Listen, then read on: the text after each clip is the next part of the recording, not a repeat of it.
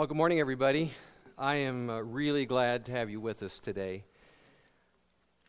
I'm going to start this morning by asking you what might be the most important question in your life. Do you love Jesus?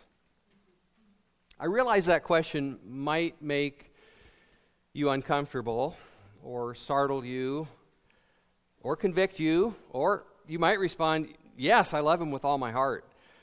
Of course, you don't have to give me your answer. But it does matter how you would answer Jesus if he came right up to you and said, do you love me? And that's what he did to Peter. He came up to Peter after Jesus was raised from the dead, and he asked Peter 3 times, do you love me? There were some unique reasons why he asked Peter that question and why he asked him 3 times, but the point is this that I especially want us to consider this morning. When Jesus commissioned Peter to feed my sheep, or he was commissioning Peter as his apostle and shepherd, he was interested in one thing: Peter, do you love me? He asked Peter for his love, and Jesus asks you for your love.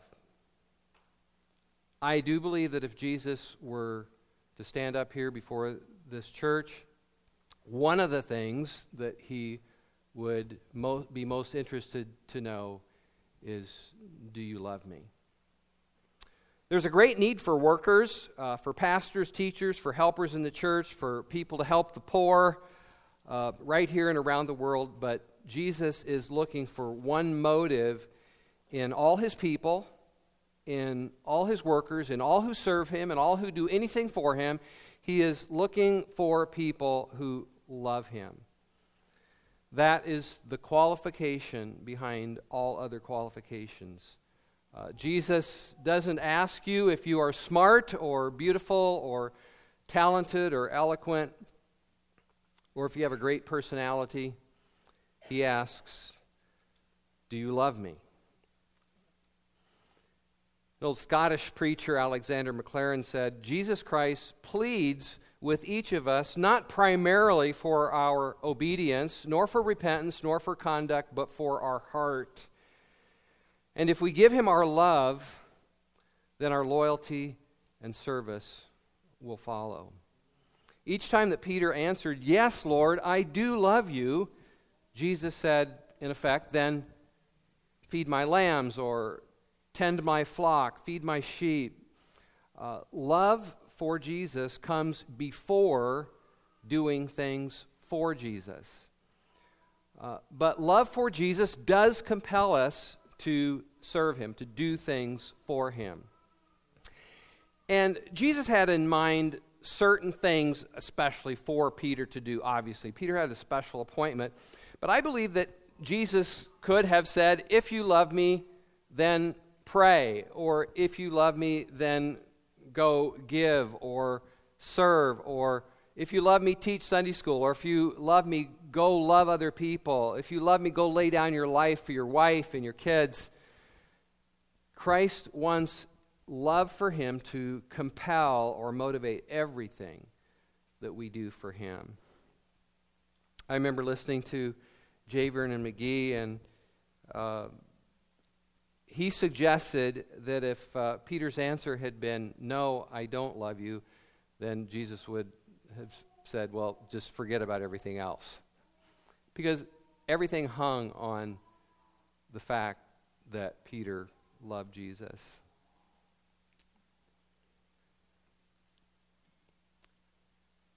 I'm sure most of you have heard this story. There was a time in Jesus' ministry where Jesus was in the house of a Pharisee named Simon.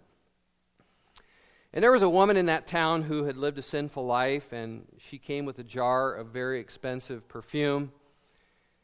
And Luke says in chapter 7, she began to wet Jesus' feet with her tears, and she wiped his feet with the hair of her head, and she kissed his feet and anointed them with her perfume. And the Pharisee, Simon, condemn Jesus for letting a woman such as this do that for him or to him. But Jesus said, "Simon, you did not greet me with a kiss, but she has not stopped kissing my feet since I arrived. You did not anoint my head with oil, but she has anointed my feet with her perfume. Therefore I tell you, because her many sins have been forgiven, she has loved much. She has loved me much." You know, Simon lived a more, at least outwardly righteous life and respectable life, but he didn't love Jesus much like she did. So he didn't do much for Jesus. He didn't love Jesus much, so he didn't do much for Jesus. But this woman loved Jesus much because he forgave her many sins, and because she loved him, she poured out her expensive perfume on Jesus and did all these other things, wiping his feet with her hair and with her tears, because she loved him. And I don't think she worried at all about the cost of that perfume. She was moved, motivated, compelled by her love for Jesus. Her love for Jesus moved her to worship. It moved her to express that love. And the point is that love stirs us to action. If we love much, if we love him much, we will find ways to express that love for him.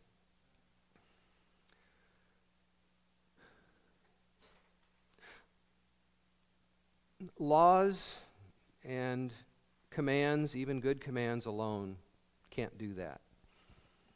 The Apostle Paul said, writing to the Corinthians, he said, "For the sake of your souls, I will most gladly spend my money and myself.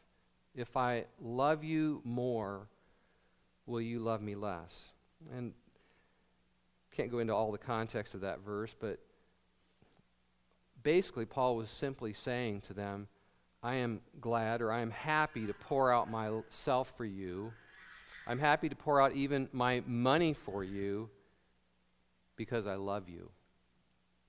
And love is what moves us to give ourselves away. And to be happy about it, to be glad about doing it. If you love the Lord Jesus, worship and obedience will come naturally, like good fruit comes from a good tree. You know, in the church, I think when we see that people are not as interested in prayer or fellowship or serving or in coming to church or worship or in the Bible or whatever we tend to think people should be doing a little bit more of, we tend to think that what people need is just a kick in the pants. Or we tend to think they need just a little bit more severe sermon from the pastor. But the need of the heart is to love Jesus. Love is what drives the bus. Love is what compels our work and our faithfulness to Jesus and to his church. And the goal of the gospel is to get people to love Jesus. Hudson Taylor has a quote that is such a good example of this truth. And Hudson Taylor said, I besought him, or in a sense I asked the Lord Jesus. I besought him, or I pled with the Lord Jesus to give me some work for him as an outlet for my love and gratitude. Some self-denying service, no matter what it might be, however trying or however trivial. I love him so much, I just want to do something for Jesus to show my love and gratitude. That's the cry of a heart that loves Jesus. From this passage in John, Calvin said this about pastors from this passage. He said, "No man will steadily persevere in the duties of this office unless the love of Christ shall reign in his heart in such a way that he forgets himself and devotes himself entirely to Christ." On the other hand, Paul said the mark of ungodly or false teachers is that they do not love the Lord Jesus. The mark of a good pastors is that they love the Lord Jesus. The mark of false or ungodly teachers is that they do not love the Lord Jesus. 1 Corinthians 16:22 gives this very severe warning. If anyone does not love the Lord, let him be under a curse. Calvin went on to say, this solemn close to the letter of 1 Corinthians was designed to direct them to the great and essential matter of Christianity, which is the love of the Lord Jesus.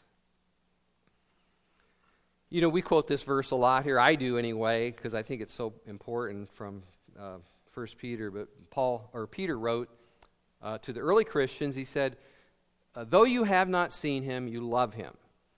And though you do not see him now, you believe in him and you rejoice with an inexpressible and glorious joy. And two things always stand out to me about that verse. One, Peter, he knew, he was convinced that the people that he was writing to loved Jesus. He didn't have to say to them, I want you to love Jesus.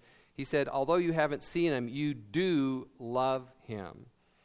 The early church loved Jesus Christ. And the more that we are a New Testament church, the more that we are an apostolic church, the more that we are a church that is in line with the New Testament, the more we will be a church that loves Jesus. And Peter could say to us, although you haven't seen Jesus like I have, you love him, and you rejoice with a joy inexpressible and full of glory. Which is the second point of that verse, that really it's our love for Jesus, even though we don't see him or haven't seen him. Physically, it's our love for Jesus that gives him inexpressible joy, even in those fiery trials that Paul talked about. Without love for Jesus, the Christian life just becomes a legalism, a forced duty. John said, this is the love of God, that we keep his commandments. But his commandments are not burdensome. I was reading something by Sam Storms on this verse, and he said, well, what would make the commands of God burdensome? It is simply having to do something we don't want to do, or we want to do something very much, and then we are told not to do it. But when we love God, we want to do what pleases him. We want to do what he wants to do. I read somewhere that there are three forms of obedience, three kinds of obedience. I have to because someone puts a gun to my head, forced obedience. I have to because it is my duty. I don't like it, but I will do it basically just because I'm a responsible, obedient type of person. And third, I have to because Jesus is the joy and the love of my life. And that's the motive that Christ wants for us. I don't know if you've heard Augustine's quote. I always say Augustine, but Josh says Augustine, so I'll try to adjust to Josh.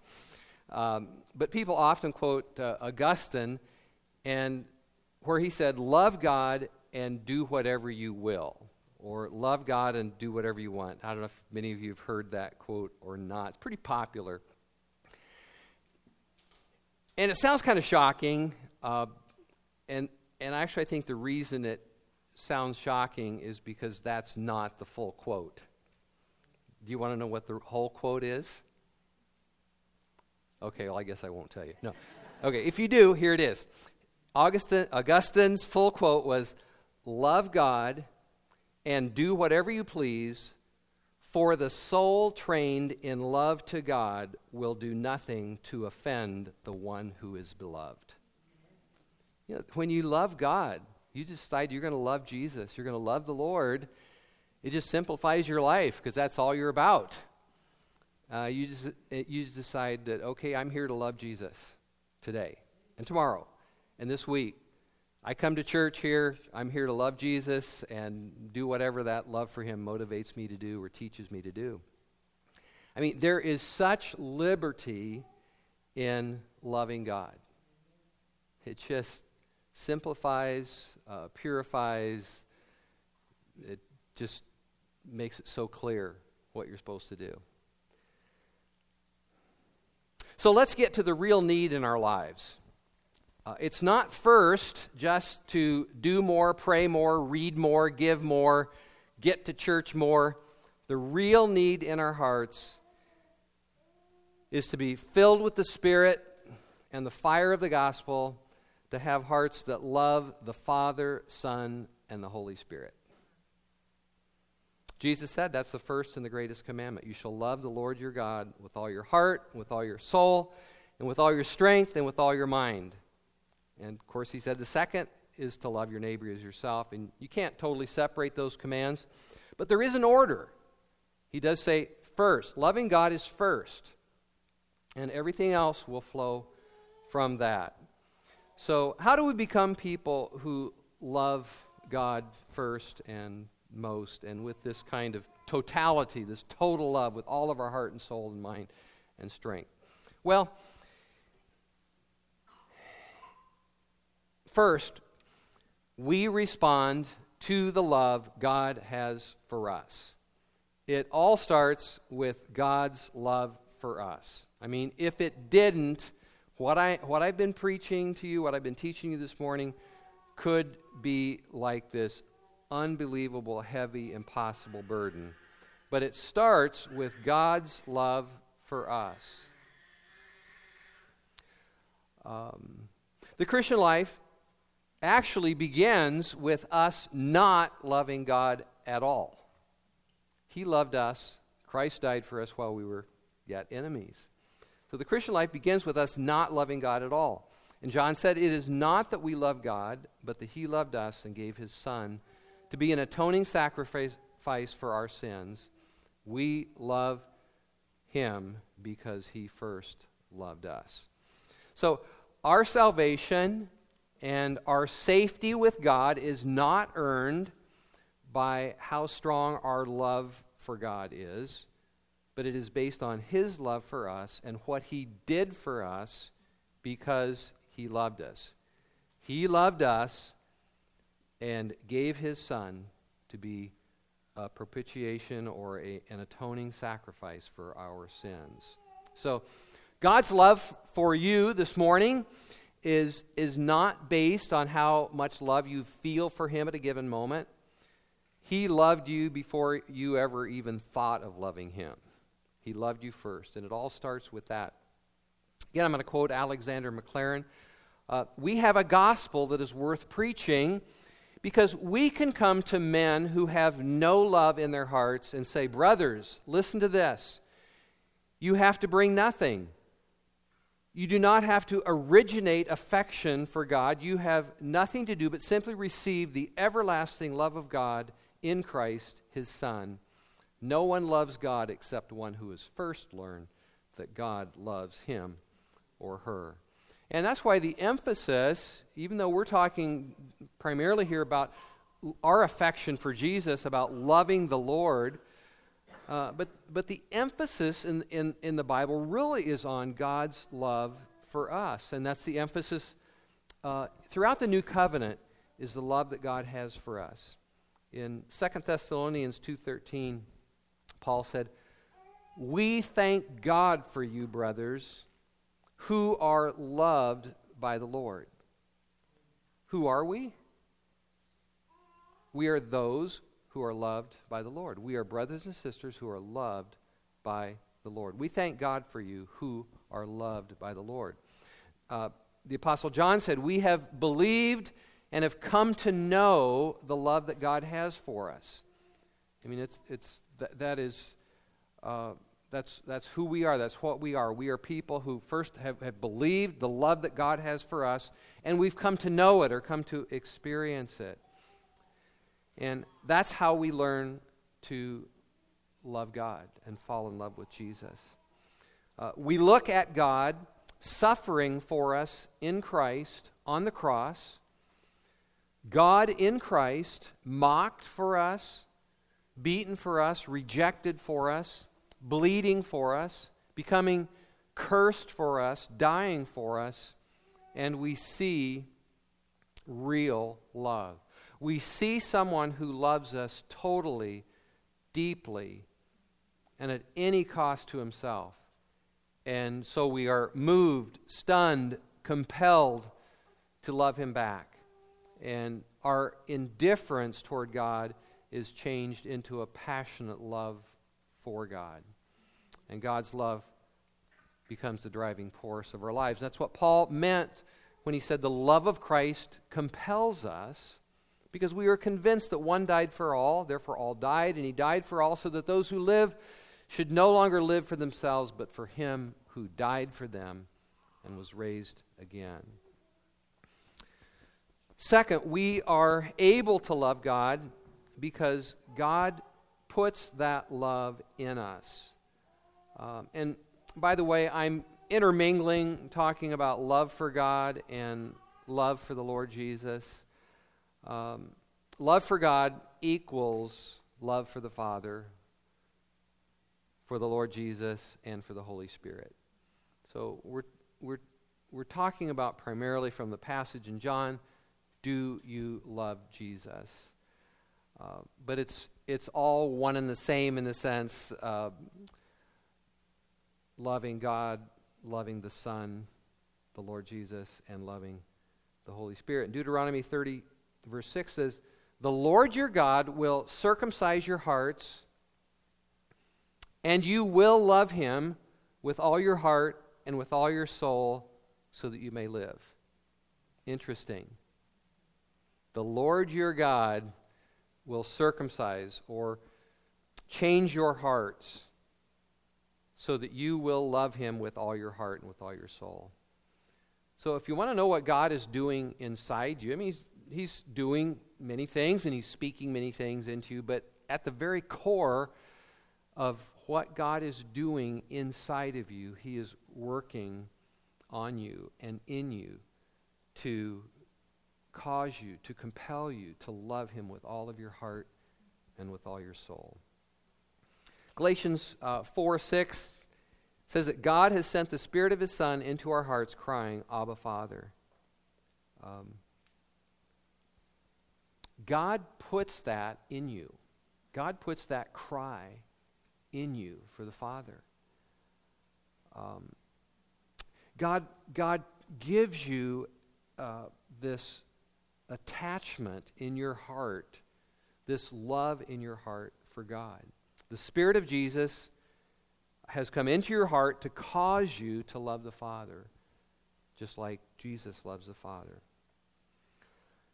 He creates in your heart a longing, a desire, a love for your Heavenly Father, and he removes the fear, the spirit of slavery, Paul says in Romans 8. He removes the fear, the apprehension, the sense of bondage or rejection, and he stirs your heart, he warms your heart with love for God so that you cry out, "Abba, Father."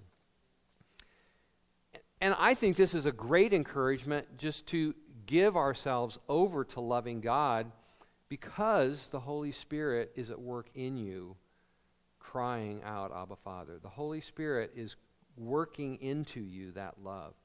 You know, maybe you know someone, some other Christian, or you've read a Christian biography and you think, well, that person really loves Jesus, or that person really loved Jesus.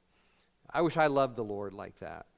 Well, if you have the Holy Spirit, he's the same Spirit that other person has, and all you need to do is just give yourself over totally, yielding to the work of the Holy Spirit in you. Respond to those Holy Spirit promptings to love the Lord with all of your heart and soul and mind and strength.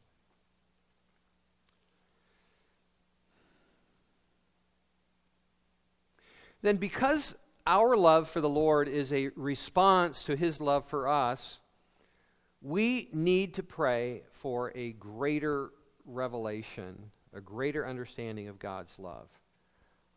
We grow in our love to God or toward God by a greater revelation of his love for us. God's love for us is so great. It's so far beyond any kind of love we've ever heard of or known or experienced in this world or in this life, we need help to be able to see it and understand it and comprehend it.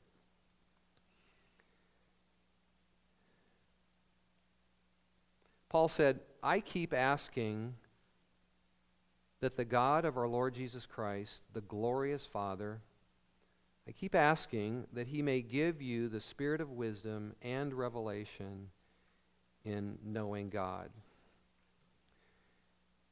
And he mentions several things that are a part of that, about things that we need to know about God. But that word that's revelation there, it's actually apocalypse. And it means an unveiling or uncovering or a revealing. I mean, it's the same word that is used for the book of Revelation. The book of Revelation is the apocalypse, the revelation of John. And so this is a prayer for God to uncover something, to reveal something to us. It's a prayer for God to show you something that you just couldn't see or understand before. It's not the kind of revelation that is new or different from what's in the Bible. We're certainly not talking about that. I hope nobody would stretch what I'm saying to that. It's God showing us something that we really need to know, that he's probably told us many, many times, or he's said over and over in different places in the Word, but we just never got it. We just never have owned it. It's never become ours. You know, Paul used the same word, revelation or apocalypse, in Philippians 3:15. He said, all of us who are mature should embrace this point of view. He was teaching them something, and he said, everybody that's mature should just accept what I'm saying. But then he said, but if you think differently, God will reveal this to you as well. God will apocalypse this to you as well. And so he was just saying, you know, I'm confident that God will show you this. And so that's what he's praying for. We need God to reveal or to unveil his love to us. And we all need it, every single one of us. Some of us, for whatever reason, perhaps some things in our past, perhaps some things that we've gone through or are going through, some of us really desperately need it. A revelation, an unveiling of how deep and how high, how wide, and how long is the love of God. And that's what Paul goes on to pray for in chapter 3. He says, I pray that you, being rooted and established in love, may have power, together with all the saints, to grasp how wide and long, how high and deep is the love of Christ, and to know this love that surpasses knowledge or surpasses understanding, so that you may be filled to the measure of all of the fullness of God. Again, the love of God is so big, so strong, so above and beyond any other kind of love that we actually have to pray for revelation to be able to understand it. We have to pray for a work of the Spirit inside of us to fully comprehend it. You know, when I was a little boy, my mother used to wake us up in the morning by playing a song on the record player. And there was one song that I really liked, and I hadn't heard her play it for a long time, so I kept asking her to play that song that says, "We Shall Run Around." Well, my mother finally figured out the words to that song were not, "We shall run around," but "In the New Jerusalem, we shall wear a crown." But you know what? I couldn't grasp the idea of wearing a crown in the New Jerusalem as a little boy. It was just too far outside of my experience. And so all I could hear was, "We shall run around." And that was just where I was at in life. And I really think that same kind of thing is true as a lot of Christians. That happens to many of us. God says, "I love you." And it just doesn't register. It just doesn't go beyond the words. It doesn't, we don't comprehend it. it doesn't register because we're so focused on our own issues or our own feelings or our feelings of rejection or jealousy or insecurity, and we don't really hear in our heart and receive in our heart God's love. Because we're just living in another realm. And that's why we need to pray for revelation, for our ears to be open, for the eyes of our heart to see the love that God has for us. And that's personally why I pray a lot of the Psalms, like Psalm 143:8, and I hope you have not get tired of me quoting this verse, but let the morning bring me word of your unfailing love. I pray that a lot. And I think we should. Let the morning bring me word of your unfailing love. Or Psalm 90, oh, satisfy us in the morning with your loving kindness. These are basically prayers to know and experience the love of God. And we should pray like that because we need that. We need God to help us understand his love and to help us have this heart experience of being satisfied with the love of God.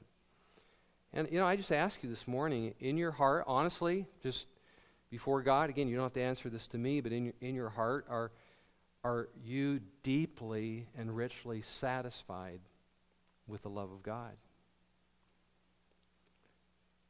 If you could use more of that, pray that prayer. Start praying that prayer in the morning. Satisfy me, O Lord, in the morning with your loving kindness. And we grow in our love for God by thinking about his love for us, just by meditating on it, dwelling on it. Don Moen has an old song, Maranatha. I wish I could sing it for you, but it just starts out, think about his love. Such a beautiful song. Think about his love. Think about his goodness. What do you think about? What are you thinking about? Just check and see. Are you thinking about his love that is so great? Anyway, we need to do just set our minds on his love. There's this word loving kindness, or it's translated steadfast love or unfailing love. The Hebrew word hesed, it's found 128 times just in the book of Psalms. God wants us to think about his love. And there is a choice involved. We come to love Jesus by choosing to love Jesus. It is a choice. Jesus said, do you love me? And every man and woman, every boy, girl, teenager, everybody has to make that choice. It's not something that somebody else can do for you. Do you love Jesus? It's a choice, a decision that you make that I want to be a man or a woman. I want to be a boy or a girl. I want to be somebody who loves Jesus with all my heart. You make that choice. And there is a place for repenting when we've lost the zeal or the fire of that love for Jesus. Jesus said to the church at Ephesus, you have persevered and endured many things for the sake of my name, but I have this against you, that you have abandoned the love you had at first. And then he told them to repent. Interestingly, the church at Ephesus, they were one of the churches, not all the churches, but they were one of the churches that had sound teaching or sound doctrine. They were very sound in what they believed. They did good works. They endured hard things. But they had lost the first love that they had for the Lord and for each other. The solution Jesus gave them was pretty simple. Therefore, keep in mind how far you have fallen. Interesting. Sometimes we just have to take an accurate assessment, and we just have to look at how far we have fallen. and then repent and perform the deeds that you did at first. Or love like you did at first and show it in your actions. So there is a time to get on our knees and face the reality that we have not loved Jesus like we should, or we've not loved other people like we should, or like we did at first when our heart was first stirred or on fire for the Lord.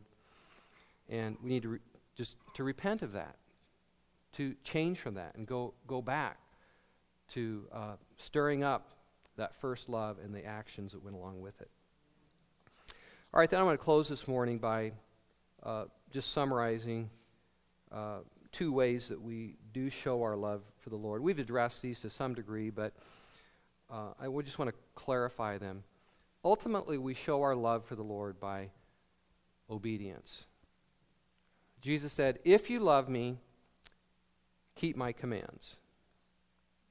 In John 14, 23 and 24, Jesus said, "Anyone who loves me will obey my teaching, and anyone who does not love me will not obey my teaching." Well, that's pretty straightforward. If you love Jesus, just let that translate into, wow, I want to please him, obey him, everything that I know and understand that he wants me to do. And again, when Jesus asked Peter, "Do you love me?" he went on to tell him, in essence, okay, if you love me, Peter, then live that out. If you love me, go take care of my people. Feed my sheep. And the application is the same for us. If you love Jesus, go live that out.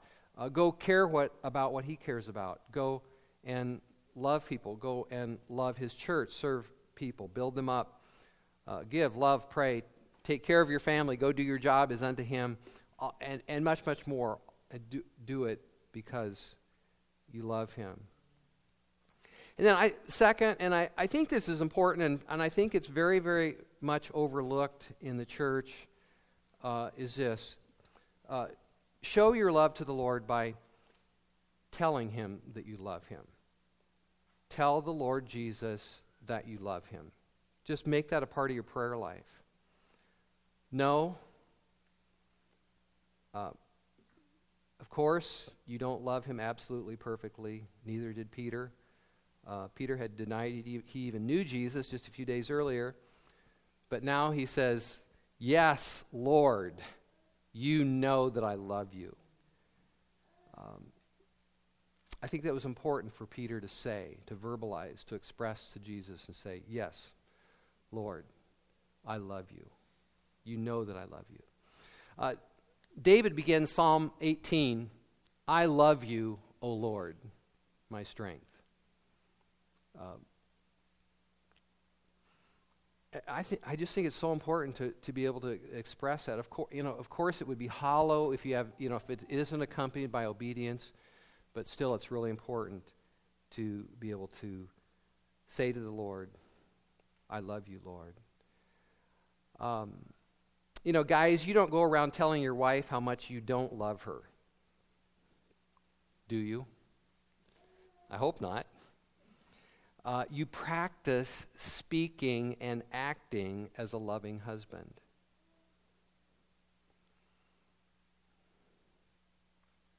Words matter, and God tells us that he loves us over and over, and we should respond just like Peter, "Yes, Lord, I love you." So my prayer this morning is that may the spirit of love for the Lord fall upon this church in a mighty and powerful way. And just may we be a church that truly and honestly loves Jesus with all of our heart and soul and mind and strength. So be it.